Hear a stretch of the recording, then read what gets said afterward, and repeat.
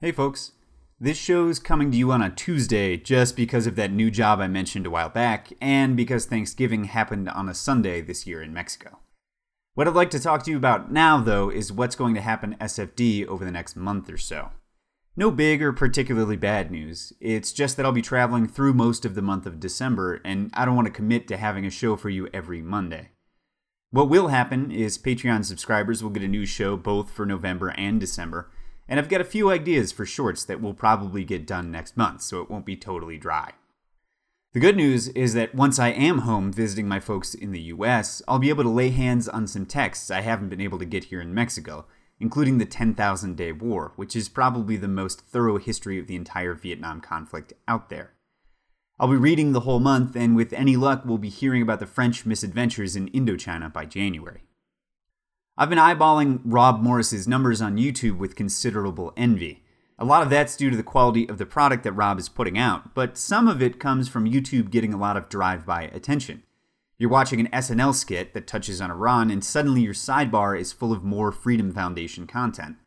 That doesn't really happen for a podcast, so while I'm home, if I've got the time, I'm going to be piecing together a couple of topics that wouldn't work so well in a podcast anyway, including a survey of Vietnam War movies, to look at what they reflect about us as the American people, and the world if you're not American, and about the war, and those, or at least that one, should be up on YouTube in December.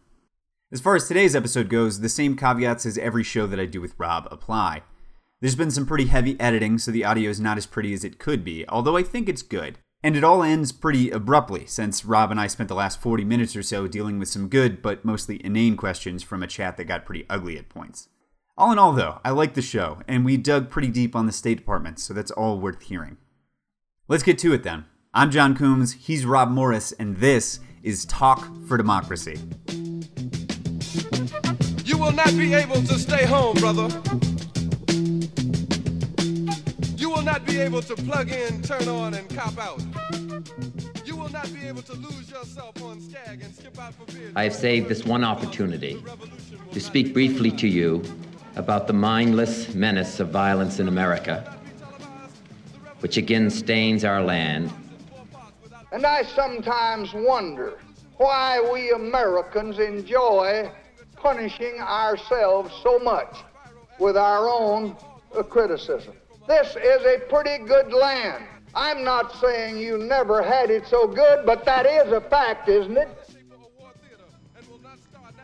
In Iraq, a dictator is building and hiding weapons, and we will not allow it. This is a different kind of war. There are no marching armies or solemn declarations. Its goal to defeat American power. No one, no matter where he lives or what he does, can be certain who next will suffer from some senseless act of bloodshed. We condemn in the strongest possible terms this egregious display of hatred, bigotry, and violence on many sides. On many sides. There's a time when the operation of the machine becomes so odious, makes you so sick at heart that you can't take part. You can't even passively take part. And you've got to put your bodies upon the gears and upon the wheels, upon the levers, upon all the apparatus, and you've got to make it stop. And you've got to indicate to the people who run it, to the people who own it, that unless you're free, the machine will be prevented from working at all. The revolution will put you in the driver's seat. The revolution will not be televised, will not be televised, will not be televised, will not be televised. The revolution will be no rerun, brothers. The revolution will be live.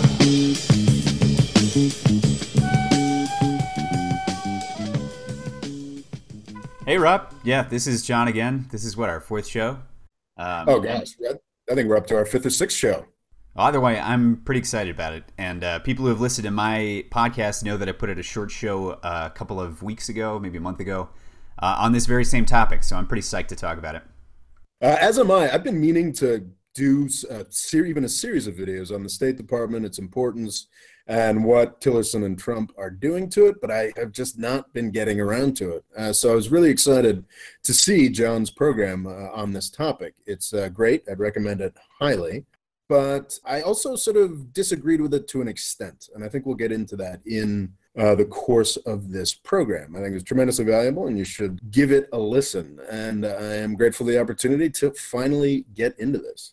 So I think first off, we should just talk about, perhaps for the international listeners or local listeners who may just not be aware, or U.S. listeners. Local listeners has sort of an interesting definition for John and I. I'm currently speaking from Istanbul, Turkey, and John is speaking from Guadalajara, Mexico.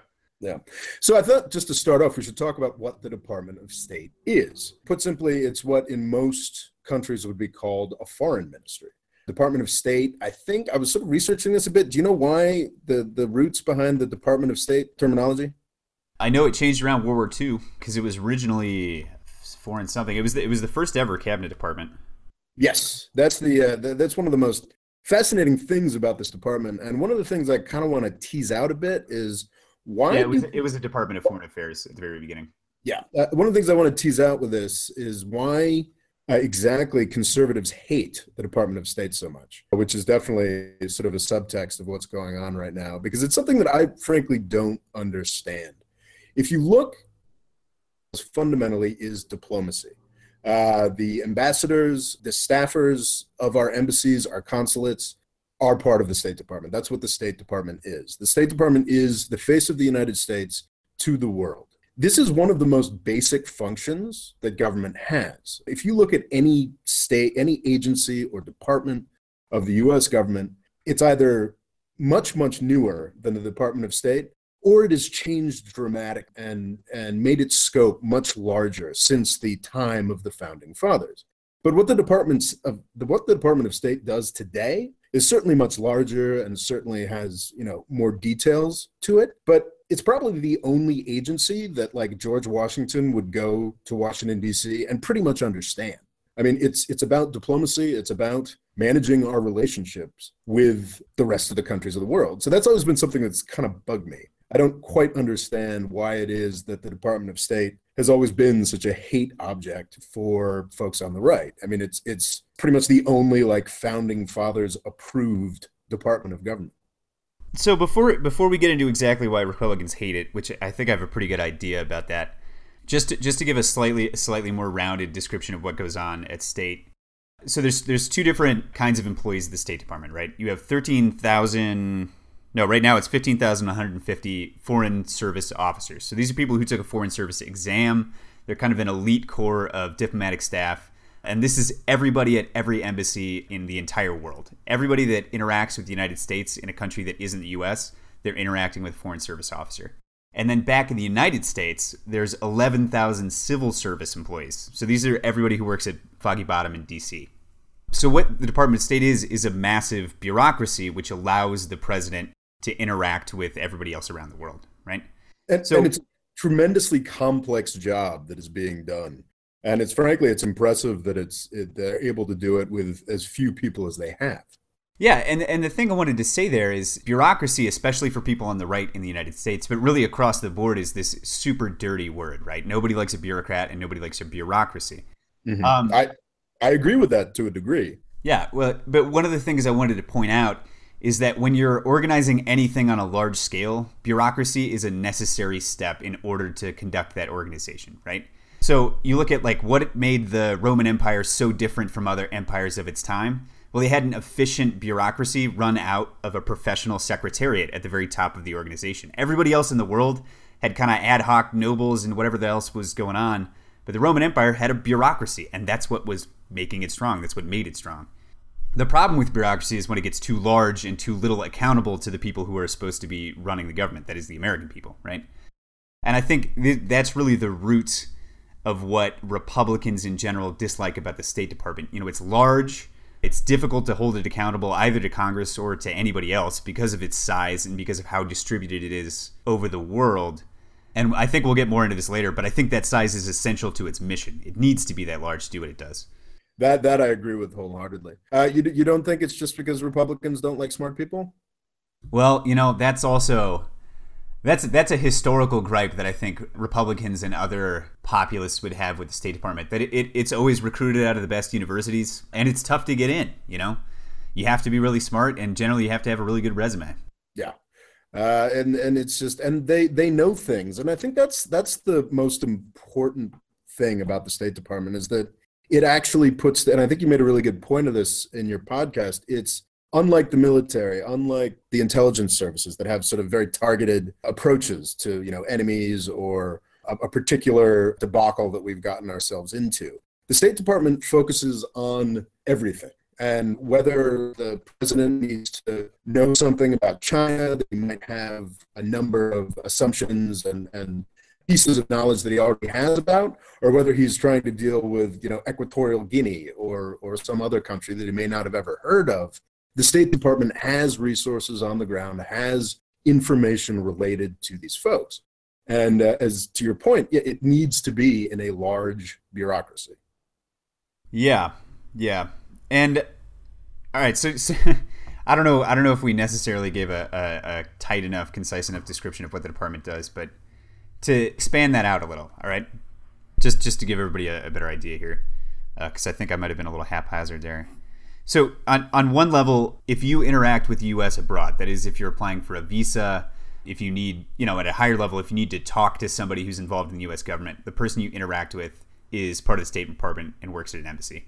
If you, an American, are traveling abroad, the people that take care of you, that monitor you, that will replace your passport if you need it, those guys are part of the State Department. But also, the State Department runs U.S. foreign policy across the entire world. So if the president says, man, you know what went down in Somalia? And we lost some military guys. We need to address the situation in Somalia. When he asks for information about that country, the information he's getting comes from the State Department. And when he says we want to change U.S. foreign policy with regard to Somalia, that goes out in cables to the embassy there, and the ambassador and his staff implement that policy. The State Department, and we're going to talk about how this role has diminished in recent years, because that's one of the problems we're going to have to address, but the State Department is the president's eyes, ears, hands, and feet across the entire world. If he wants to know something or do something, it goes through state. And I think, I don't want to get too ahead of ourselves, but that's sort of one of the fundamental problems with Donald Trump, not just in relation to the State Department, but across all of government, is that he just assumes he can run policy with his Twitter feed. And the real world is a lot more complicated, as we see over and over and over again with each of the crises that develop. And one last point is that when Rob says that maybe one of the Republican gripes with the State Department is that they know things, it's that when you take guys like George Bush Jr. or Donald Trump, who have kind of bold, maybe bad ideas about foreign policy, they're going to get pushback because there's thousands, literally thousands of people who know better than them who are all going to be working against bad policy. So Foreign Service officers they're not policymakers, right? They don't get to set U.S. foreign policy. But say an interest section in Tehran, in Iran, right? We don't have an embassy there, but we have an interest section. So say Donald Trump wants to torch the nuclear deal. Well, everybody in that embassy or that interest section is going to be fighting that decision in memos that are heading back to the White House, and they're going to be trying to ameliorate the effects of that on the ground because they know it's bad policy. They can't not do the policy, but they can try to stymie it, And they know better. And that's something that's hard to take when you've become president of the United States, despite your massive shortcomings. And I think it's important to point out here, because I think there's probably some folks who might have a knee-jerk reaction that, they're trying to block Trump, they're the deep state, which actually is a concept that, I don't know, that's a very long conversation. But I think it's important to point out that this has happened before, and the Department of State tried to bring about better decisions in Vietnam, tried to bring about better decisions in China. Your podcast on this is great on both of those topics. And it's the fact that state is there and actually knows things. So it's not some sinister, it's people who know better trying to bring valuable perspectives. Yeah, and I don't know when the point is in the show that we're actually going to get this, because I think we'll have to start addressing what it is that Tillerson's doing at some point. But it might be the point that you and I start to disagree. But the State Department is the deep state. These are the people who are unelected and not particularly accountable. And I think that's a good thing, because they don't just block Donald Trump. They block every president. They have a force of institutional momentum that is helpful in keeping the United States from doing really dumb stuff all over the world. Absolutely. I do agree that is an incredibly valuable service that they provide. And I think presidents with a sense acknowledge that the State Department has a source of it, has sources of information, and the fact that they just look at foreign policy all day, and that should weigh in his decision-making process. So before we do get into what Rex Tillerson and Donald Trump are up to, I think there's just a broader point that I want to make that actually gets to sort of how I look at the world, or rather how I don't look at the world with my YouTube channel. I spend a lot of time focusing on what's going wrong. I spend a lot of time focusing on Yemen or Saudi Arabia or Syria or what have you. What I don't focus on is the really broad picture, because it's almost impossible to focus on. And I definitely want to do more videos that focus on how the whole world is doing, and the fact that sort of American empire, the Pax Americana, the liberal world order, whatever you call it, generally limps along and kind of works. And I think that a lot of that has to do with the State Department. I mean, the massive job that the State Department does, I think, is not fully appreciated. It's not just about one crisis area. It's not just about Iran or Iraq. It's about like trade negotiations with Australia or labor rights in Kazakhstan. You know, I mean, like the State Department has this incredibly massive range of responsibilities that is far beyond the attention span of any journalist, any politician, any podcaster, any YouTube channel, any president.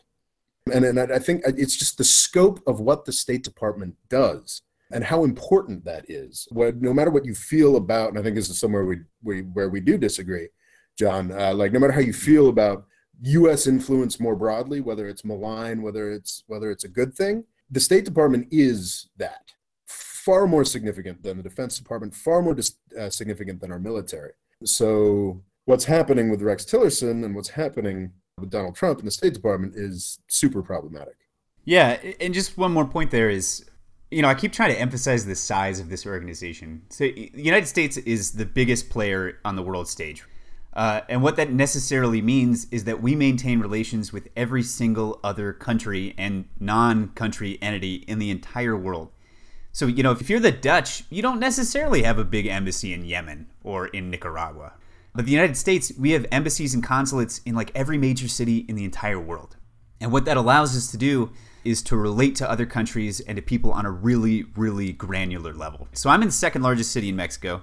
There's a consulate here.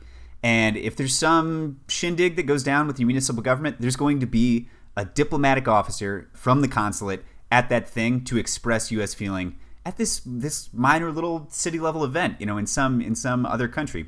And if you look at, you know, obviously most of our audience won't have been looking for visas to go to the United States, but I do a lot of work with Mexicans helping them to prepare for those visa interviews. And it's just, you know, it's just some nobody going to the United States, but they have to show up with 2 or 3 binders worth of employment information and bank statements and property values, all of which just to get in the United States, because that's the level of service and of scrutiny that the State Department is applying. And without the size and expertise of this organization, you know, if you're trying to manage foreign policy with 190 odd different countries out of the Twitter account of one man, it's impossible. You can't do it. Yeah. I mean, the State Department is tremendously important. And I would argue it's, while absolutely, you know, I'm probably more of a fan of a strong military than you are, John. Like, I do believe, actually, quite fervently, that the State Department is more important than the military. And the State Department is what we're going to need to keep us going, keep us running in the era that is coming by the end of this century, where our military dominance has disappeared. Diplomacy becomes more important in this sort of fraught era where our like hyperpower status is slipping away, not less important. So let's, I suppose, with that. Oh, and yeah, and I think that the figure that I found about that is like we spend, I think, about $500 billion on the U.S. military every year. We spend about 0.2 to 0.4 trillion. No, wait, 0.02 to point. Anyway, we spend a tiny fraction of that on the State Department. You know, we measure our military budget in the hundreds of billions of dollars, and we measure our State Department budget in the tens of billions of dollars, and very few tens of billions of dollars. I think that's a tremendous imbalance. And while there's certainly scope for State Department reform, cutting the budget is not the idea. Yeah. So just for some numbers there, the Trump administration for next year has requested $700 billion for the military and $37.6 for state. which is 2/3 of what it got last year and only 60% of its 1985 budget. So you look at the world in 1985, you had a world divided between the United States and the Soviet Union, one in which the State Department was mostly focused on this one conflict. And today, you've got a world with 6 different poles and hundreds of different entities we got to interact with, and we're only working with 6/10 of the budget we had back then, even though we're looking at a much more complicated world. And a world in which military power is much less effective in the conduct of diplomacy. Yes, absolutely. Very, very true. So yes, so I think we've now finally launched into it. So first off, I should probably mention that Rex Tillerson was Donald Trump's choice for the Secretary of State. He now heads the State Department. And in as much as you might expect that I'd be down on that appointment, because he was the former head of ExxonMobil, yeah, I'm down on it in that sense that Exxon has created climate change, spent a lot of time burying that information once their scientists reached it in the late 80s, and all that stuff. And there's a lot of the unsavory stuff. Standard left-wing whining? Is that exactly. Okay. But the thing that makes Rex Tillerson very well qualified for the position is that ExxonMobil has a similar bureaucracy under it. That is that it operates in almost every country in the world. It has a ton of employees, and they're relatively similar jobs in a management sense. So in that way, Rex Tillerson wasn't a bad appointment, really. Yeah, I think he's got an impressive resume for sure. And honestly, he's actually, I mean, he's now, aside from how he actually runs the department and does the job he's supposed to do, he is one of the adults in the room. I mean, he's one of the reasons we've still got an Iran deal, even if it's on shaky ground. Yeah, and just to clarify there, we have to recertify that bill every 3 months, and every time it has come up for recertification, Donald Trump has asked Rex Tillerson to come up with reasons, that is to invent reasons to decertify it, even though the Iranians are following their side of the deal. And Rex Tillerson, to his credit, has said, nah, I'm not going to do that. Yeah. And that's great. Unfortunately, the other thing he's not really interested in doing is running the State Department. Donald Trump put forward a, frankly, ludicrous budget that I'm not too up on the ways and means or what have you, but my understanding is that most of, even Republicans in the Senate were like, yeah, we're not going to cut state's budget that much. But my understanding is that even though the Congress doesn't want to cut state's budget that much, Rex Tillerson has sort of been acting as if they had, and has sort of implemented hiring freezes and is sort of operating under the assumption that they are going to cut 30% of the budget. Yeah, well, so there's a couple of different things that are at work there. The first is that the federal hiring freeze that's been in effect since February does apply to the Foreign Service and to the Civil Service at Foggy Bottom. And when you have a 26,000-man workforce, there's a pretty significant turnover every year. People age out. And if you're not replacing them, you're effectively shrinking the workforce. So that's what they're doing. And then the other thing is, so these numbers are going to sound nuts, but this year, in 2017, 60% of career ambassadors have quit or been pressured to quit. This year, we've received only 1/2 as many applicants to the Foreign Service as we did last year.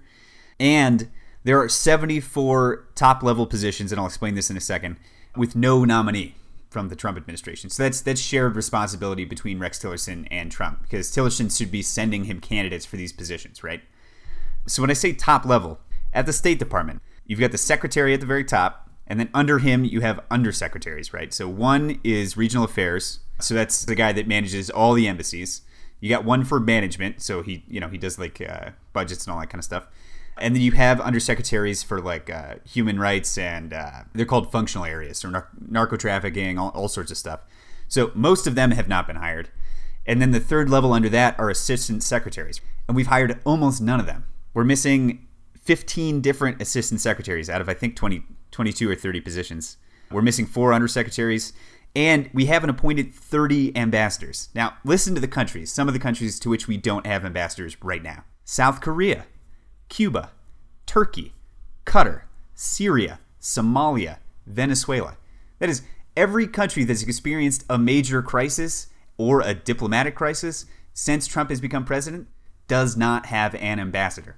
We've got Trump on Twitter talking about starting wars with their neighbor and raining down fire. Up until very recently, we did not have actually, has he even been confirmed yet? Nope. It is totally nuts.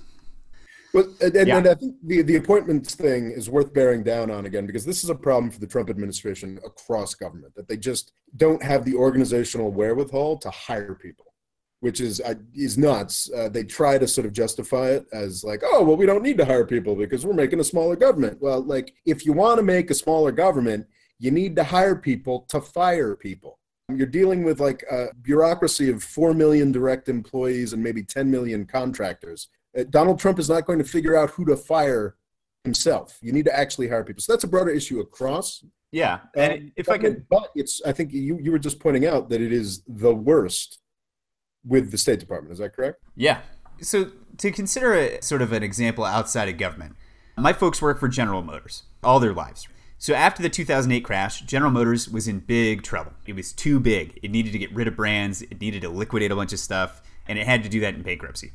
So the way they did that was to have a really competent dude at the top making those decisions, deciding what to cut, balancing, Oldsmobile versus Saab versus Pontiac. Well, they eliminated all those brands. But the Trump plan in that situation would have been to fire everybody in the top 3 levels of GM and then just leave it. And that doesn't solve anything. GM doesn't go away. All the money you're spending doesn't go away. There's just no one directing it anymore. Yeah, it is not a solution.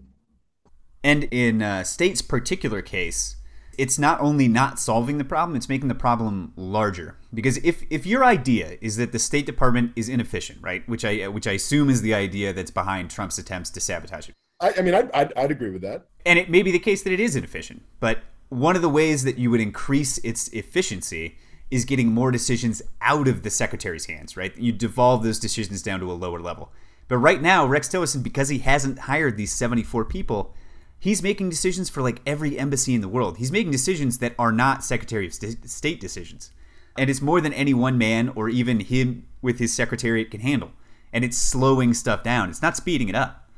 Yeah. So I think the sort of mismanagement is pretty extraordinary. Now, the question to which this can be blamed on Rex Tillerson or Donald Trump, I think, is kind of open. I mean, Tillerson has absolutely tried to hire people and he's been shot down. Remember famously about 3 or 4 months back, his choice for undersecretary, who was actually a notorious useless neocon, but regardless was his choice, was shot down by the Trump administration. So it's as far as the budget cut, I mean, Tillerson has definitely been too willing to implement that. But, it's what his boss told him to do. And as far as the people not getting appointed, I mean, that's not on Rex Tillerson. What is on Rex Tillerson is his sort of attempt to reorganize the department. Should we start getting into that?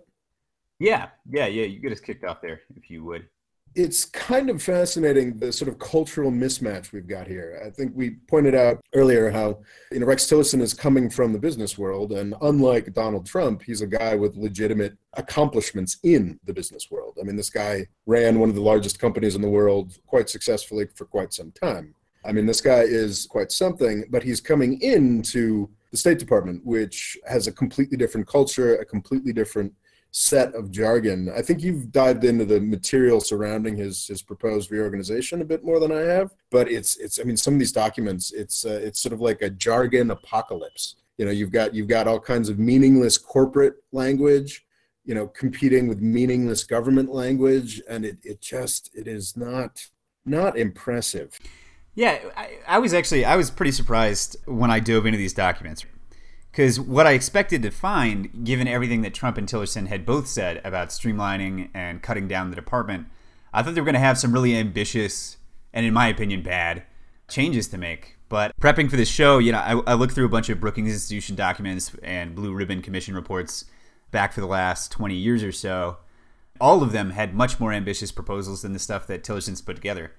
And when you talk about jargon stuff, so the proposals in the redesign plan are streamlining policy and presence, maximizing the impact of foreign assistance, implementing a global service delivery framework, and readying and empowering a 21st century workforce. All of which, if you manage to struggle through the stuff that comes after those headings, is basically like do the job we're already doing, but do it more goodly. They're not actual proposals for change, and they are totally imparseable. Like as far as streamlining policy and presence, we're creating an evidence-based and data-driven process to enhance foreign policy formulation and execution, as well as optimize and realign our global footprint. Yeah. Yeah, it's just doing our job. Yeah. So it's basically just meaningless management jargon that we paid somebody $1 million to put together. Exactly, except for there are 2 or 3 proposals on this list that actually mean something and that really do address problems. So those are improving governance and accountability for IT platforms, modernizing legacy systems and software, which is really the same thing, and upgrading technology infrastructure. So something people may not know is that the building they occupy at Foggy Bottom is really old, and almost all of the systems they use to communicate with embassies and to communicate within Foggy Bottom are also super old. Maybe not everybody knows, but people who work in government offices, they don't use Gmail, they don't use MSN. They have their own proprietary email systems, and they are in general really bad and really old. And the ones at state are especially bad and old. Not only in the sense that they don't work very well in the first place, but also that they're really hard to secure. So the State Department doesn't have a good ability to transmit confidential communications between the rest of the world and the State Department anymore. Oh, you mean, oh God, this might have something to do with Hillary Clinton and her emails. Is that what you're saying? Well, I mean, that's one of the things that comes out in this report. You know, some of the stuff that went on with Hillary Clinton as Secretary of State, yeah, those emails weren't well enough secured, but not because she wasn't securing them, but because nobody at state can actually secure them. So those proposals are good. Those are actually real concrete steps towards improving the performance of the State Department. The problem being that they're going to cost tens of billions of dollars. And if you cut the budget by 1/3, you're not going to have any money for that kind of thing. But I think it's telling that, so you've got this supposedly sweeping redesign of the State Department, and the main lessons learned for the price of $1 million is we need a better email system. Yeah, I mean, that seems to be it. I don't think this particular, well, I don't know what the particular cost of this review was. It seems to mostly be working off of past think tank reviews. And then they did something that we'll get to later, which is actually very interesting, which was what the hell is it called?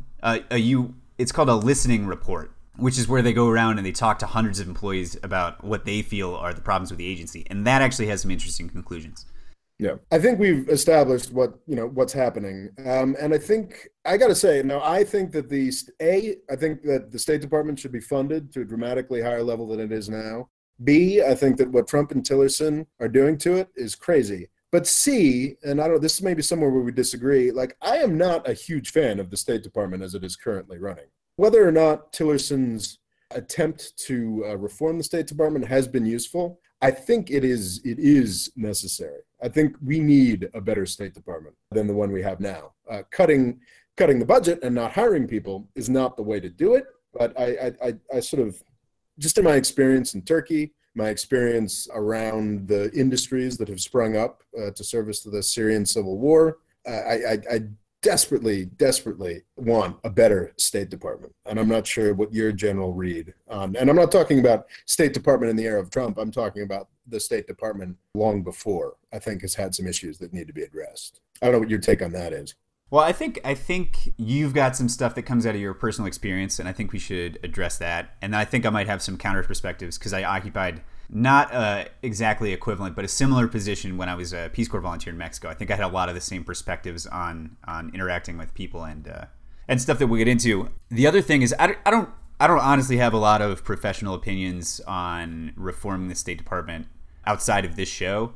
But now I've gone through and read a bunch of Brookings stuff, so I know, without any personal stakes in it, I know what people at state feel are the problems at state and what the necessary reforms are. And I think that's not something that's known to almost anybody in the general population. So we can get to that afterwards. So basically about my take on the State Department here, and I've known a fair amount of people who work for the State Department, and generally, everyone I've met has been lovely and generally very bright people and whatnot. But I don't kind of mired in groupthink, and they don't actually get to know the country very well, is I think the main problem that I've seen. They spend a lot of time hanging out with each other. This is probably perhaps my experience in Turkey, where security has been a high priority. You've got a lot of State Department folks who sort of live in nice, secure apartment complexes pretty close to the absurdly secure Istanbul consulate. And, I'm not really sure they get out much, actually see and interact with people in the country they're supposed to be dealing with. And I think this is rooted in a problem that I've actually had heard from people who work for the State Department is that it's a very brief tenure that these people have in any given country. They spend 2 years doing consular services somewhere, then they spend 2 years somewhere else. They're not really focusing on a region or a particular country. They're not really picking up deep expertise. And I think that that's something that we need going forward, is a real deep expertise and a willingness to get outside of the hyper-secure consulate that you live in. And I'm not confident that the State Department serves any of those purposes. I'm not confident that they do real high-value diplomacy. So there's a couple of different things there. One is that, yeah, terms are too short. That's something that's coming out of the State Department itself. The conversational review that we were talking about, everybody reported that terms are too short. So that's, yeah, basic. If a Peace Corps volunteer's term is 2 years, then a diplomatic officer's term should probably be a little bit longer, right? The other thing, as far as security goes, as far as security and officers getting out of the embassies, is that I think they experience a lot of the same pressures that I did as a Peace Corps volunteer. That is that, you want to get out. The thing you want to do is be among the people. But there's now so much, I mean, even for lowly nothing Peace Corps volunteers, there's so much pressure coming out of DC to keep anybody from getting hurt. And you look at the incredible, ridiculous process that Hillary Clinton went through after what happened at Benghazi happened, which is just something that unfortunately happens at U.S. consulates. They're dangerous jobs. And so the culture that grows up is like, never again, never have another Benghazi. And that means keeping foreign service officers in those apartments. It means keeping them on their embassies and consular grounds. So there's an institutional pressure that's helping to prevent officers from going out and really getting to know the countries that they're in, especially if those countries have security problems, which is all of the most important countries that we have relations with. But I think you can speak to the fact that, yeah, there are security issues in Istanbul, but not in any way that should prevent American diplomatic officers from being out and about among the people, right? Yeah, I'm safer than any American city. And it's something that I experienced in Mexico. I followed the same rules as embassy officers, and I was not allowed to travel to any of the states in the top third of the country, about half of the states in the middle third, and half of the states in the bottom third. And since I've been out of Peace Corps, I've been all over the North. I've been all over the South, and I've been just as safe as I always was. Yeah, and I think that really goes overboard, because the problem with the United States is just like starting out. Basically, is that we're already incredibly insulated from the rest of the world. We've got an ocean on either side. And unlike, I've been spending a lot of time, I'm going to go on a bit of a tangent here, but I've been spending a lot of time looking at the British Empire recently and sort of trying to draw out lessons that the U.S. Empire can sort of learn from the British and sort of avoid falling the way that they did. And what's extraordinary is looking at the British Empire and like I think it's perhaps a little exaggerated, but, famously you'd have like a couple dozen guys running vast swaths of territory in Africa or India or something along those lines. But what's interesting about these people is that they lived in these countries and they knew the languages and they actually knew things about their country. They were actually experts on those countries. And Britain kind of had to have that and had to do that. When the sort of British Empire was forming, had to figure out how to make larger markets like India and China work for their benefit. So they had to have people there who actually knew things. And that sort of got into the DNA of their imperial administration. And I think to this day, tiny little Britain has got much better sort of language resources and whatnot than the United States does. And with the United States, however, like from the moment that we started even bothering to pay attention to the rest of the world, we were the largest economy in the world. And sort of everybody has always come to us. And English, the fact that English is so much more broadly available now, makes it even more of a problem. It's great for us, but it makes us stupid. You have these State Department folks going out for, 2 years here, 2 years there. I think it does get a bit longer as they get further on in their career, but not dramatically longer. And, maybe they'll spend, 3 to 6 months studying the language and getting the basics. But when they get to their country, they won't actually ever have to use the language because everybody speaks English. And it's just, we don't. And I want to be clear that not all of that is absolute. There are definitely officers that do speak and understand their countries. What you're describing is that there are policies at state that work to prevent that from happening. Yeah, I'm not saying there aren't individual officers that do understand the languages and like go above and beyond, but like that shouldn't be great. That should be like I got you. I have buddies in the foreign service who might baseline. end up listening to this show. I want to be clear that I think they're doing good work.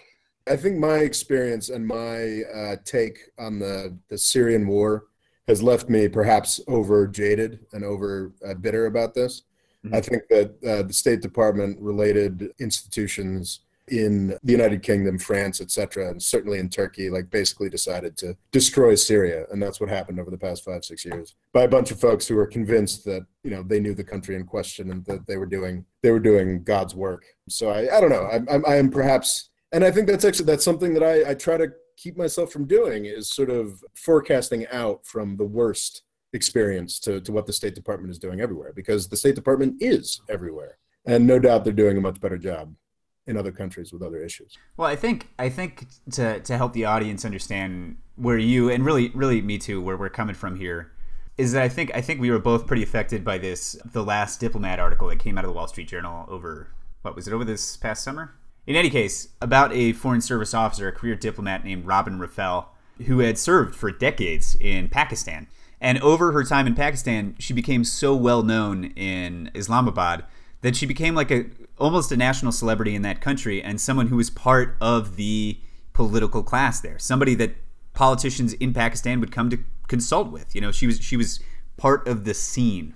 And what ended up happening to her was that in the 2000s, after she'd retired, spent a little bit of time as a lobbyist, and then come back at the request of the ambassador to Pakistan, she'd end up being targeted for investigation as a spy by the FBI, because it looked to them and to other intelligence agencies in the United States that she had gone native, that she had become a source for Pakistani intelligence. And so the huge issue there was that Robin Rafael, this diplomat, was a diplomat in the old style. That is, that the great thing about those old British Empire diplomats and the old style U.S. diplomats in the Foreign Service is that they do, to a certain extent, go native. They get to know Pakistan like a Pakistani, right? They get to understand Pakistani politics, and they advocate for Pakistan with their bosses at the State Department. They don't try to undermine U.S. policy towards Pakistan, but they try to best advocate for that country with the State Department. And why that's great is it creates an institutional blockade against rash actions on the part of the military, on the part of new presidents, on the part of the intelligence agencies. But what's happened, and this is maybe a more... Sorry? Keep stupid stuff from happening. Exactly. Keep stupid stuff from happening. And they also give us a very good window into politics in those countries. That is, that no one's going to know Pakistani politics really well, or Mexican politics or anything else, until they've spent a long time in that country getting to know it, thoroughly getting to know it. And that used to be the officer that we were trying to create. We used to set up people for long terms, corralled into particular regions and in particular language groups. And what's happened, especially since 9/11, is there's been this focus on a shift from human intelligence, that is stuff like this lady Robin Rafael was coming up with, you know, personal contacts at high levels, informal meetings, all that kind of stuff, to signals intelligence, which is that you have the NSA and the CIA collecting electronic data from everybody in the entire world, and instead of trying to talk to people, we just listen to what they say on the phone. And that sounded like a really powerful intelligence apparatus when we first came up with it, but it turns out it's incredibly deficient. It's not good enough. Because of the volume and because of the, it's just, and I think there was a key point in the Robin Rafael story is that she was called out of retirement. I mean, the folks, was it the ambassador or? The ambassador to Pakistan, I think. Specifically because they knew that they needed her contacts and her ability to deal with things. They called her out of retirement, because it's just a resource that we simply don't have anymore. And to give everybody who hasn't read this article, which is paywalled on the Wall Street Journal, an idea of what we're talking about. So they had all this stuff going on in Pakistan. And this was right around when we went out and assassinated Osama bin Laden. Or maybe, I don't know if that's the right term, but whatever. They had all of these conversations between top Pakistani generals and between top politicians. But the situation was that all of those people, when they talk to each other, they veil what they're really talking about, because they know they're being monitored. So guys sitting back in D.C. or in Northern Virginia, even if they could speak the language to understand these people, had no idea what was going on, because they didn't have that cultural context. And they send over, or they call up this lady, Robin Raffel, and they send her over there. And in 2 or 3 days, she set up meetings with every important person in the country, and she immediately has an idea about what's going on because she had that expertise. And that's something that we simply don't have anymore. And it's telling and frankly horrifying that we brought a good diplomat out of retirement and then we investigated her. It's extraordinary. And we pretty much, certainly ruined her career, which was towards the tail end anyway. Yeah. But this involved people breaking into her office, breaking into her home. I'm irritated about the Wall Street Journal paywall. I think that was one of the most important articles I've read in the past year. It's called The Last Ambassador. The Last Diplomat. The Last Diplomat. And that's really what she is. So I think that the State Department definitely has some changing to do and definitely has things that need to be improved, but it needs the resources to do that. It needs to be fully budgeted. It needs to have people in the administration making it happen. So I'm gonna get in slightly more into these think tank reports on the State Department, right? Because I wanna point out one of these huge issues that comes up year over year over year. Because there's commissions from the Congress, there's commissions from Brookings, and they come up almost always with the same conclusions. I read ones from 2001 and I read ones from last year. And what that is that, so way back in the day, right? I described a little bit back the org chart, and I'll maybe put that up in the show notes. But so what it used to be was that you had the secretary at the top, and then under him you had undersecretaries for regional offices. So the main organization at state was what region you belonged to. Was it the Far East? Was it Africa? Was it Asia? Whatever. Said Asia twice there. But what it is now is there's one undersecretary for regional affairs. And under him are the assistant secretaries for every region of the world. So all of the desks, the Asia desk, the Africa desk, that's all under one undersecretary.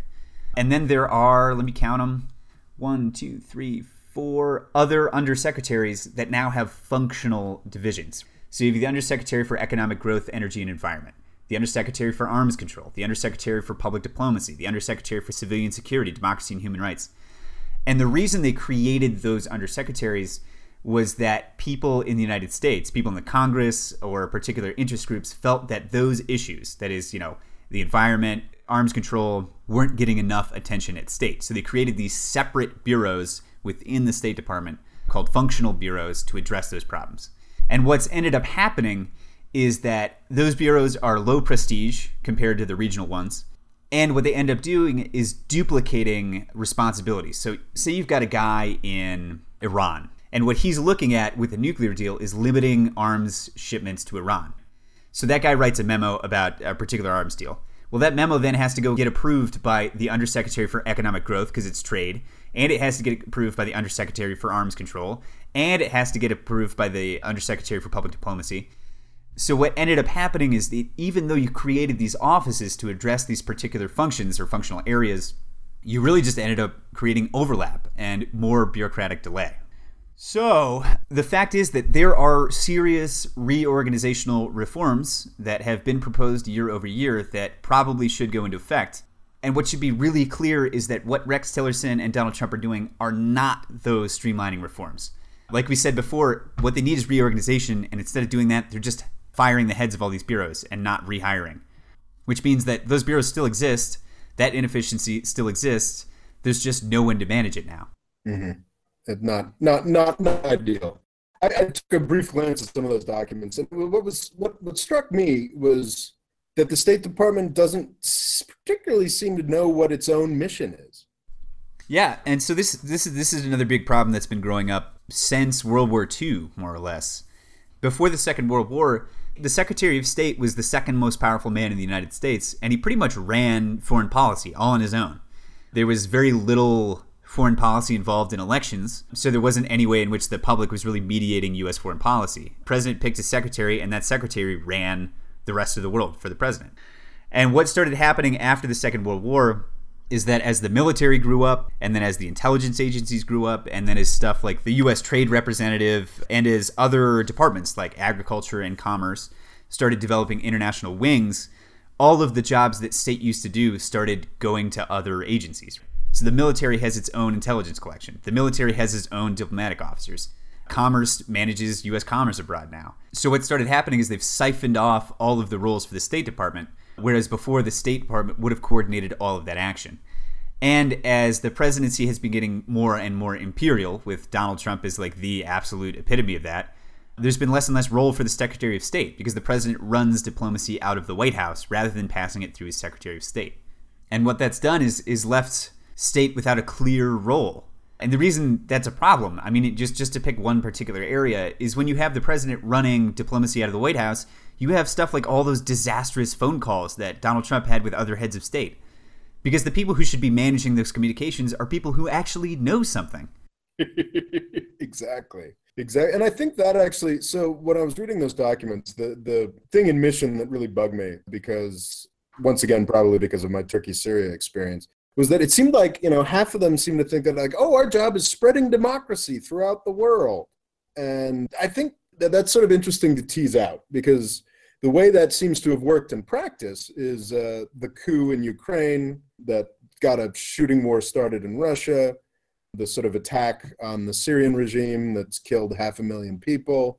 So that sort of was like a red flag for me. But on the other hand, I do think that there is something to that, because it's sort of spreading democracy through peaceful means is something that I think the State Department does, and has been sort of unheraldedly successful at doing in the countries that don't make the headlines. So I'm interested to see what you thought about that, because for me, that was like, I sort of read that and I was like, spreading democracy. Oh, you want to bomb countries, don't you? But actually, if you zoom out from the places we've destroyed that you do such amazing podcasts on, or failed to destroy in the case of Vietnam and Iran. How do you feel about that? That was something that really jumped out at me. Like, should the State Department see itself as spreading democracy? Well, so two things there. I want to quote directly from this paragraph in this conversational report, because I think it's even worse than Rob just made it out to be. Then second, I'll talk about what you were just talking about. But so, quote, Theme 4, unclear mission, does not speak with one voice. For an organization with a very significant role in the world, too many in the Department of State were not clear on the exact mission of the agency. When asked, the three most frequent answers were, quote, installing democracy around the world, unquote, quote, spreading American values, unquote, while the most consensus comes around phrases such as, quote, protecting Americans and the interests of America throughout the world, unquote. People understand that such a mission can be extraordinarily broad, leaving one person to comment, quote, you could make that mean nearly anything, and by the looks of the department, maybe we do, unquote. Yeah, so that's not so great. But what might be more helpful in understanding this is the State Department's actual language, the real mission statement of the department is, quote, to shape and sustain a peaceful, prosperous, just, and democratic world, and foster conditions for stability and progress for the benefit of the American people and for people everywhere, unquote. That sounds pretty good. Yeah, no, that's not so bad. Because I think, in the mid-century, we were aiming for a capitalist world, and that didn't work out so hot for places like Vietnam or Laos or Cambodia or Malaysia or Indonesia or Iran or the Congo or, any one of those countries. But a democratic world, I think is a fair metric, right, for the end game. But speaking to Rob's point from earlier about the unheralded successes of the State Department in that mission, in Rob and I's former talks about Iran, the ones we've already had, what I've repeated over and over is that we've had a policy of sanctions towards Iran for decades now, a policy of sanctions that's been entirely ineffective. All it's done is serve to reinforce the position of conservatives within that country. The same way it's done in Cuba, the same way it's done in Russia, the same way it's done everywhere. Well, just as a qualifier, they did bring, once we, through Obama's ability to get the rest of the world to the table, it did, when we got Europe on side and to some degree China and Russia, that did force them to the table for the Iran nuclear deal. But and that's fair enough. Broadly, multilateral sanctions are definitely more effective than unilateral sanctions in our normal. But I absolutely agree with the broader point that our general sanctions policy and our positioning towards Iran has been the absolute greatest contributor to the continued presence of a hardline regime. Yeah. We are Supreme Leader Ali Khamenei's best friend. Absolutely true. Or rather, Tom Cotton or Donald Trump or, the most vehement Iran haters are Ali Khamenei's best friends. Rob's exactly right there. And it's not just that sanctions help to reinforce the positions of the people we least want to help out in these countries.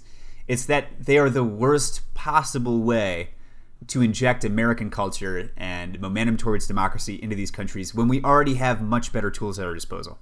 And as much as I don't necessarily applaud the spread of unfettered capitalism throughout the world, man, if you want to put American culture into a country, if you want to get people ready to vote, give them a McDonald's, man. It does not sound like it tracks, but historically, every time a country's opened up its markets to us, maybe first it's McDonald's, but later it's American television, it's American universities, it's people coming from America to study there, it's people coming from there to study in America. And very quickly, we end up injecting our culture and our values into that country. That's not always a 100% positive process. I've talked in my Iran shows that there was actually an extreme backlash in that country, and they started calling it West toxification or West sickness, the pollution of Iranian culture with American culture. So it's not an unfettered or unmitigated success all the time, but pretty sure the French would use that term too.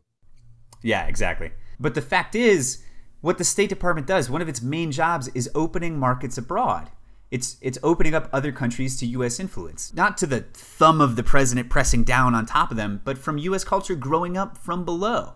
And that's what's incredibly, that's sort of the unheralded success of the State Department. I did a video about a year back. It's one of my favorite videos I've ever done. It's called Why Regime Change is Always a Mistake. And it's just a really basic fact of the history of the past 30 years that is almost never mentioned. You've got a couple military and intelligence community-led projects of regime change that have taken place over the past 35 years that have been disastrous. You've got Syria, you've got Iraq, you've got Nicaragua, you've got Afghanistan, which is probably the worst of all, not just dating from 2001, dating back to 1979. I mean, these have been nightmares for the countries involved. But what nobody ever mentions when we talk about sort of regime change is that, like, going back to 1979, the year that I was born, going back then, most of the world was ruled by people who were like Assad or worse. Talking about all of Eastern Europe. I'm talking about most of Latin America. I'm talking about, I think, almost all, if not all of the sort of Asian tigers that we think of as such, well put together places today. But sort of South Korea, Taiwan, Singapore, Philippines aren't doing so great either. But anyway, but sort of all these places were under, straightforward, nasty dictators. And wasn't pretty much all of the Middle East also. Exactly. Well, we're still mostly there, with the exception of Tunisia. But like all of these places were run by horrible, horrible people. And now they're not. Now they're run by, regimes that go back and forth, some backsliding, what have you. But they are run by dramatically better people. And they are run in something close to democracy or a representative government or whatnot. And it's fantastic. And none of them got there through military engagement or intelligence community shenanigan. They got there because of, like you said, a McDonald's, because of trade deals, because of sort of cultural exchange and business relationships that were fostered by the Department of State. I mean, the world is a dramatically better place in my eyes. As neoliberal and hyper-capitalist as it may be, which I don't really have much trouble with, you might, it is a dramatically better place because of the work that the State Department does. The other thing that would be essential to point out is that world in 1979, the dictators in Asia, the dictators in Latin America, almost all of them owed their positions to the United States, and almost all of them were receiving aid from the United States, right? And in many or most cases, against the advice of career foreign service officers. But what's interesting, especially if you look at a place like Vietnam, is when we tried to apply military force, when we tried to apply the force of our intelligence agencies against the advice of career foreign service officers, what did we do? Well, we imposed the Vietnam War on the Vietnamese, and we made enemies out of the Ho Chi Minh regime. And as soon as we backed off, and as soon as the American people with its incredibly short attention span forgot about Vietnam, 5 years later, they were trading with the United States. And now they're a key partner in Southeast Asia. All that we needed to do was just to back off. And the people are happy to have us come in. Yeah, it's pretty extraordinary. I mean, just, it's not the direction in which we have over the last 20 years directed our growth. Like we said at the top of the show, the proposed budget for the military this coming year is $700 billion. And that's to confront no obvious military threat to the United States. At the same time, we want to cut the State Department's budget by a third, down to $37.6 billion. So when you look at the influence of those two different agencies in the world, You know, the Department of Defense, yeah, it kills a lot of terrorists, fair enough, but also creates a lot of terrorism. You know, its presence in bases abroad, the presence of troops on the ground in Yemen and in Syria and in Iraq, and actual troop presence in Afghanistan versus advisors, which is what we have in all those other countries. Those create tensions with those countries, and they end up creating radicalized people that end up attacking the United States. You look at the State Department, these are people who draw down on those tensions. These are people that open those markets to create opportunities for U.S. democratic culture to take hold. And we are funding them to the tune of 20 times less than the Department of Defense. And it just doesn't make any sense as we confront a world that is less and less susceptible to the use and exploitation of military force. Before the live chat devolved into a sea of... we got a lot of shit posting. Yeah, sort of sea of racism, and I think I got an actual death threat against me, which I'm quite. This is not our normal live chat, but we have a lot of anti-Muslim sentiment in here that I'm. There was also a fair amount of anti-Semitism, but earlier on, they were talking about. I think they were talking about boots on the ground and sort of the utility and cost of boots on the ground, and I think that was actually a very interesting conversation. And it's just amazing how much more expensive and useless military engagement is than State Department engagement. It's counterproductive and terrible. And I think that's something that needs to be emphasized. I've had conversations with some folks in the military, interestingly, no officers in the military, but enlisted folks in the military have this idea that the State Department's not necessary and the military does a better job, yada, yada, yada, sort of delivering humanitarian stuff, which, could very well be true in like individual cases. And it's that sort of strikes me as nuts. A State Department Foreign Service officer has the potential to avert boots on the ground, which is one of the most expensive things that we do as a country.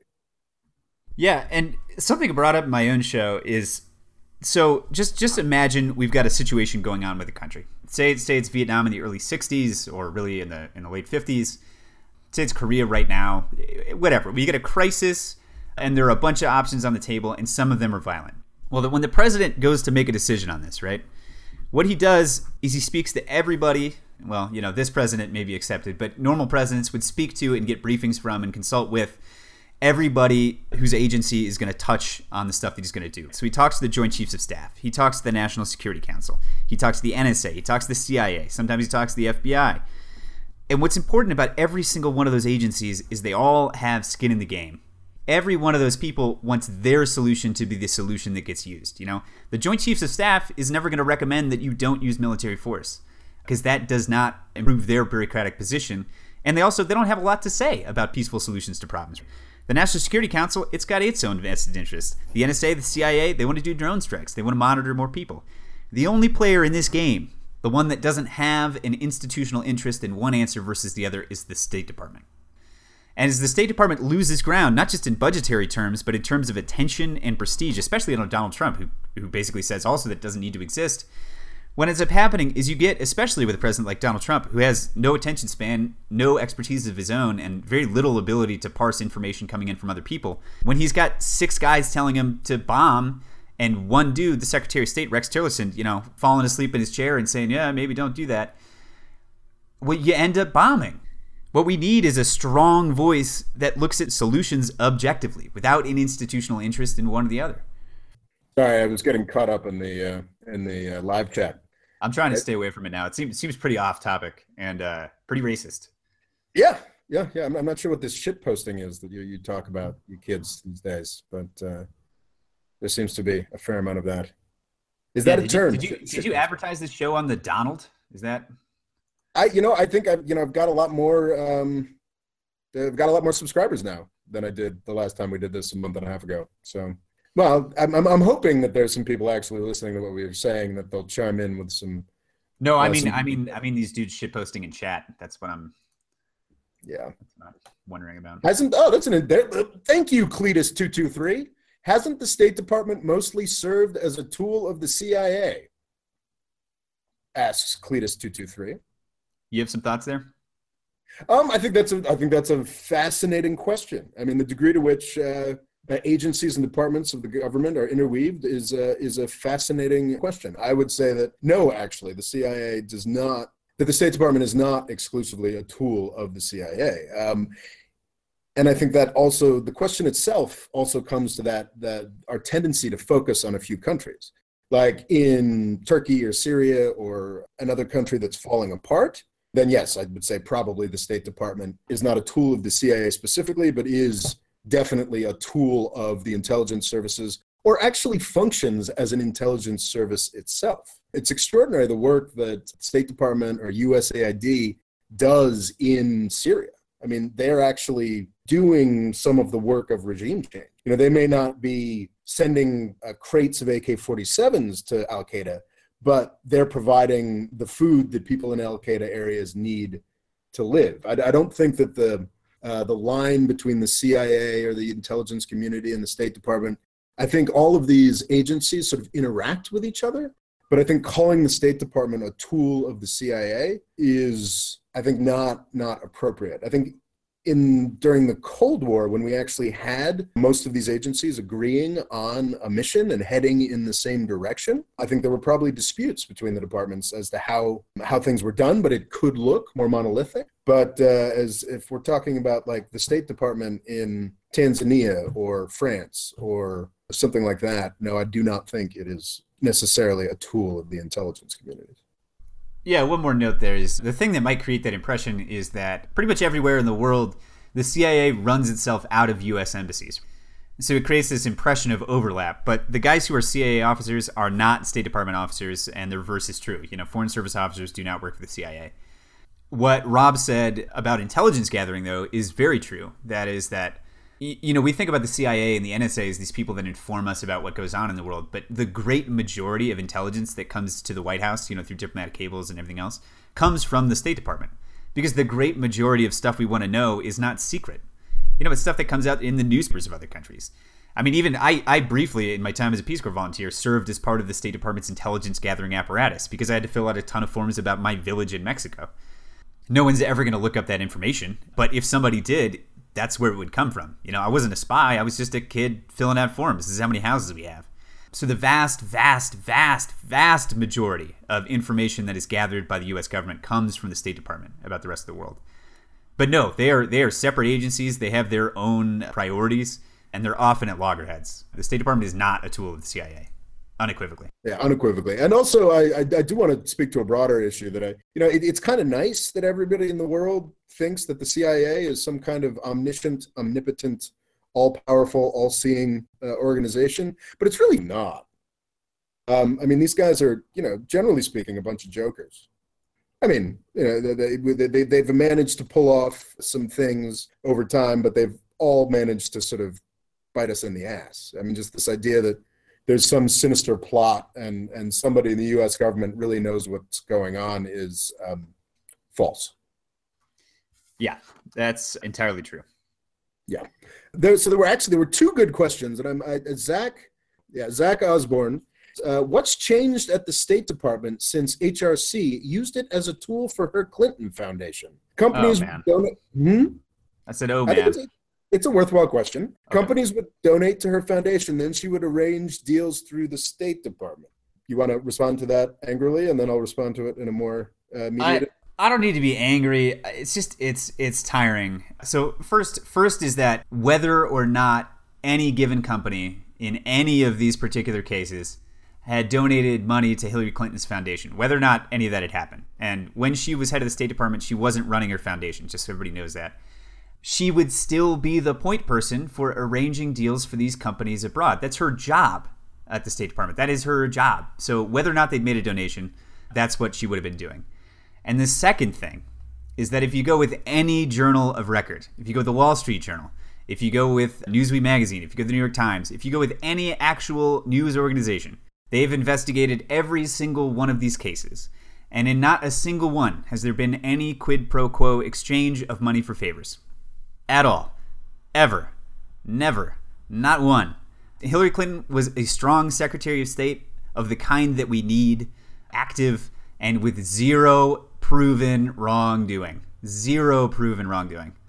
So just, I mean, if you want to bring up, and Rob, we'll get to your objections on that second front in a second here, but if you want to talk about wrongdoing by Hillary Clinton and the State Department, Get me one solitary article from a reputable source that alleges it, and then we can talk about it.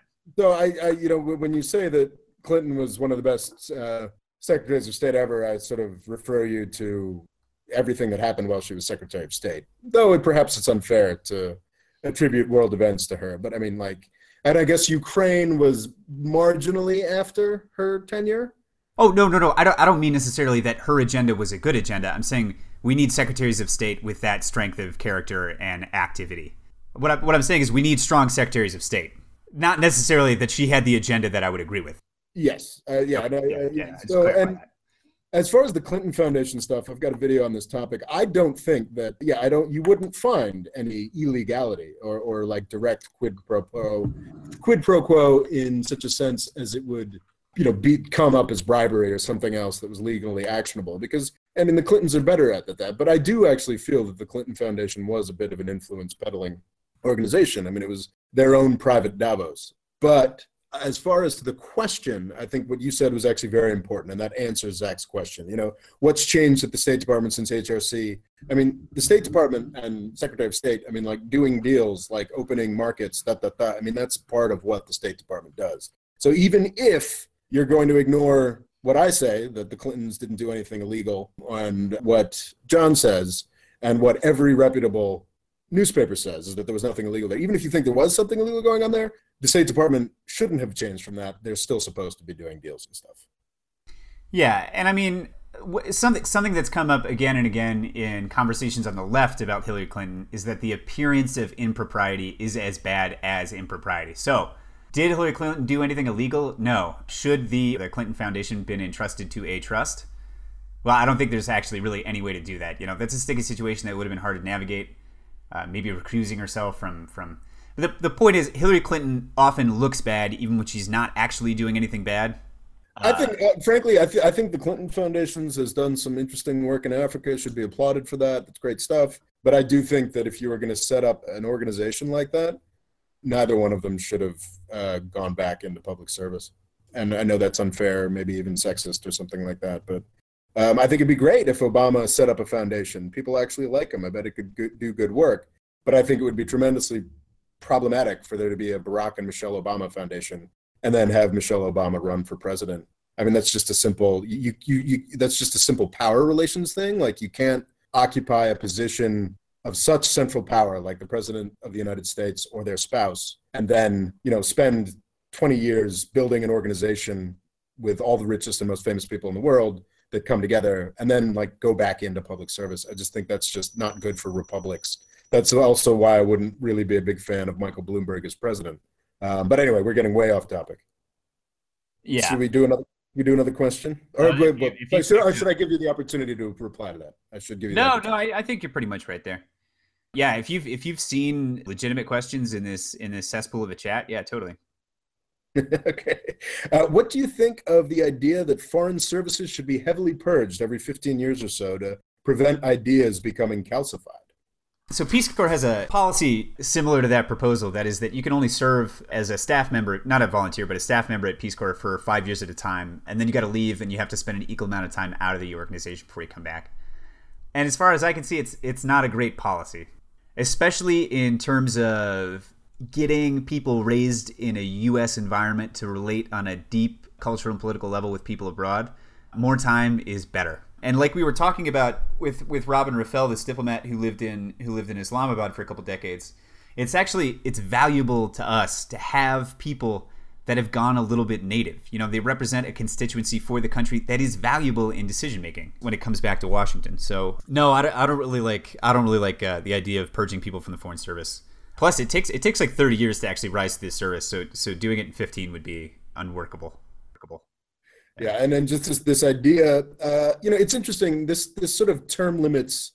I mean, obviously, it's very different, but this sort of term limits idea, or that people, it's better to get people in and out of positions of power or responsibility quickly.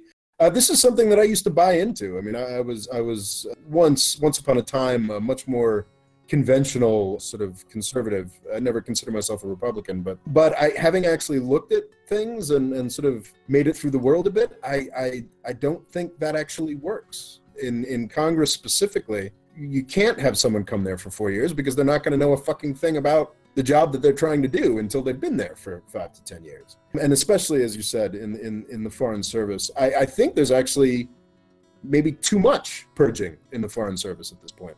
As I think I'd mentioned, we were talking earlier, John, I think the only worthwhile reform idea that I've seen is that the tenure of Foreign Service officers should be longer. They should spend more time in fewer countries and actually get to know those countries better. I mean, first and foremost, that mission statement of the State Department that we read earlier sounded great, but I think first and foremost, these folks have got to know and get to learn about other countries.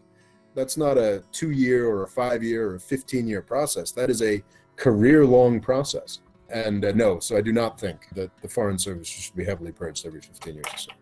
I think that's a mistake. One last point there is we got a tiny bit into it at the beginning of the episode, but so the Foreign Service is like the only part of the American government that has a really rigorous civil service exam process. It's the only one. And to become a Foreign Service officer, right, there's exams, I think, 3 times a year. You pass through that, then you get shuffled to a set of essay questions. Those go into a performance review board where they look at your test scores, your essays, your resume, your work experience. If you pass that, then they send you to a day of interviews, which are the kind they do for like high-end consulting firms where you do case studies and stuff like that. Then you do security, health, language, and a couple other reviews. And after a year and a half of this process, then you get stuck on a list, at which point they might appoint you to an actual position within the Foreign Service. Once you're there, it works the way that, in a certain sense, the military does. You rise through Foreign Service ranks, and it has some of the same up or out policies as the military. That is that there are always new officers coming in, and if you're not competent enough to rise up, then you transfer out. You go do something else in your life. So there is consistent turnover in the Foreign Service, and even though it's not any better paid really than anywhere else in the government, it is maybe the one place in the government where we're funneling in the smartest people in the United States. These are people who could have gone to work in consulting, could have gone to work in finance, could have made a ton of money, but instead they came to serve in the Foreign Service. Oh God, our society is so sick when the pinnacles that we can imagine are consulting and finance. Yeah, so I don't know how many of our listeners or the people in the chat right now know, but I went to Georgetown University, which traditionally sends people in the Foreign Service. I went to the School of Foreign Service at Georgetown. And when we came in, 90% they polled, and 90% of the class wanted to go into public service of some kind, whether it was Peace Corps or whether it was the State Department. And by the end, 90% of the population of the School of Foreign Service at graduation went into finance and consulting. Because it's better paid. So the last point of all this is that the Foreign Service is this incredible resource that we have in the government, and instituting purges is just increasing the degree to which we do not use this resource. And yeah, and also for Jim Bob, we're kind of doing a purge now. We'll see how that goes. He actually had a good follow-up. He says it's not so much the idea of term limits, more that when you look at U.S. foreign policy, you see some things that seem to be continued because it was the policy of 20 years before, e.g. Cuba, Iran. And that is absolutely true. That is a great point, but I don't think you can actually blame that on career civil servants, because it's actually often the civil servants that are pushing against those dumb ideas. Yeah, I'd say the continuance of moronic policies, especially ones that are as dumb as Cuba. I mean, Cuba and Iran are like the examples par excellence of long-running, totally ineffective, moronic policy, right? But that's sometimes a result of the State Department having lost ground against these other constituencies within the government, because the people who work in the Foreign Service in those countries, they know the actual situation. Whereas the people on top of the military and the people like Donald Trump don't. The people in the Congress don't understand the situations of those countries. That's how you have congressional Republicans year after year calling for war against Iran, when people in the interest section there are going to be like, no, it's no reason to make war. So purging the Foreign Service, I think would actually work against changing bad policy. Yeah, I agree with that. So I think we should perhaps move to, what's your favorite idea for reforming the State Department?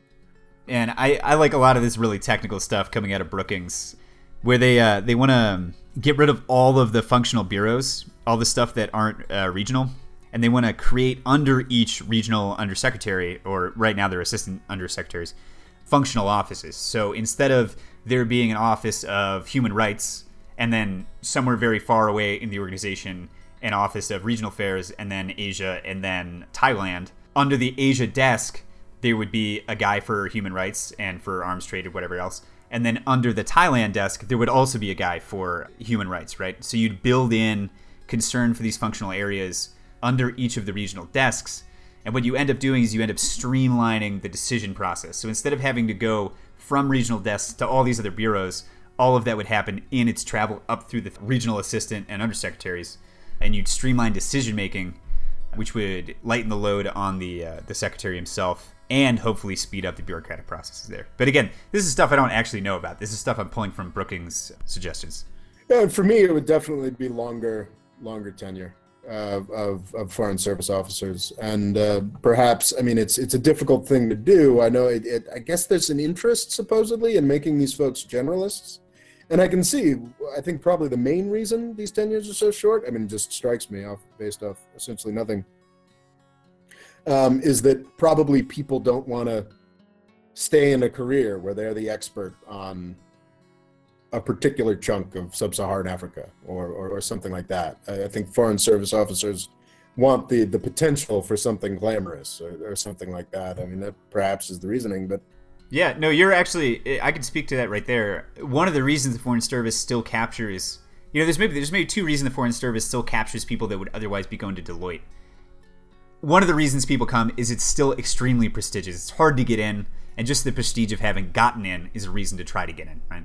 But the other one is that there's an opportunity to do those really excellent, glamorous postings. So I got a buddy in the Foreign Service, and he's right now serving in Honduras, right? And that's a hardship posting. It's hard for him to leave his compounds because Tegucigalpa is the most dangerous city in the world. And so his kind of reward for that is his next posting is 3 years in Vienna. Well, that's great for him, but it doesn't make a whole lot of sense because he's not building up any regional expertise. And to tell someone, like, you're only going to be in Central America for the rest of your life, yeah, that's tough. It's exactly the kind of regional expertise and depth of knowledge that we need to be building. And how to crack that nut is difficult. But I mean, perhaps, you give people rewards. Like, you're only allowed to serve in London if you've got 15 years in as a Papua New Guinea expert or something along those lines, And it's also, I mean, it's hard to find a region of the world that doesn't have at least a couple of cities that are cool to be in. Like, you serve your 3-year term in Honduras, and then maybe you serve for a while in Mexico. So you're in the same region, but you're in a much better place. Same thing in South America. Maybe you're serving in a consulate that's pretty close to FARC operations, even though that's dying down right now. But then later you get to serve in Buenos Aires. Yeah, and I think, and as the world gets better and better, as it has been doing, there are more and more interesting places. But I really do think it is vital for the State Department to evolve in this fashion. I mean, I'm probably more invested in the American world order than you are.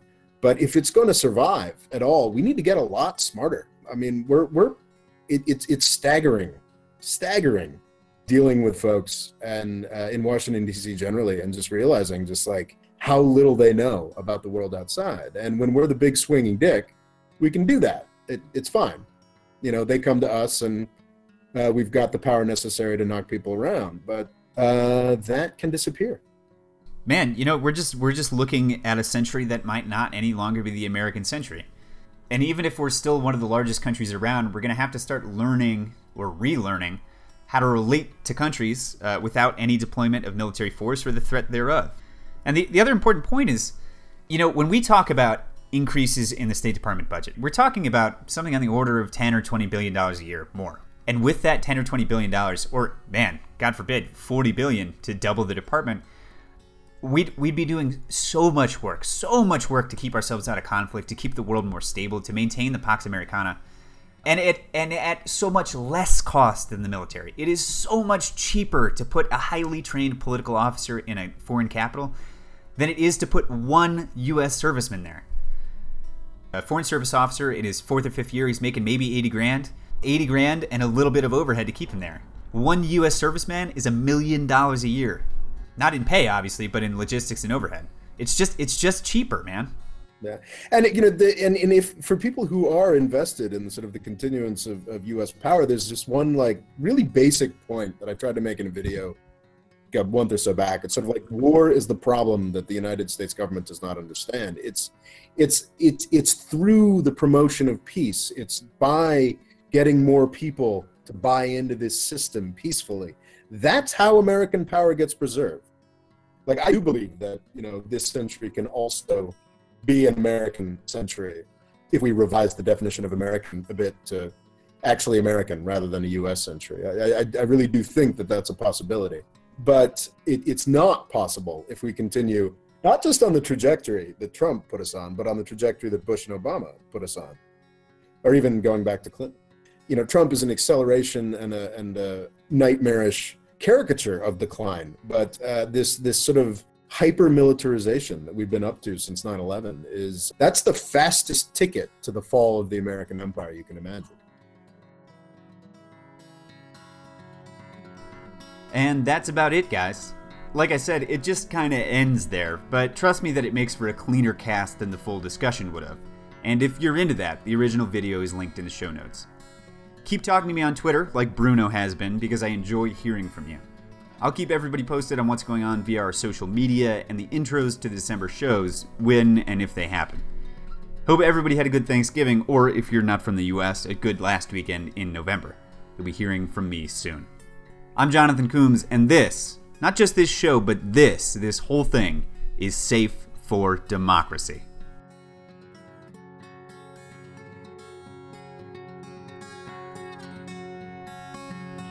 As we peer into society's future, we, you and I, and our government, must avoid the impulse to live only for today, plundering for our own ease and convenience the precious resources of tomorrow.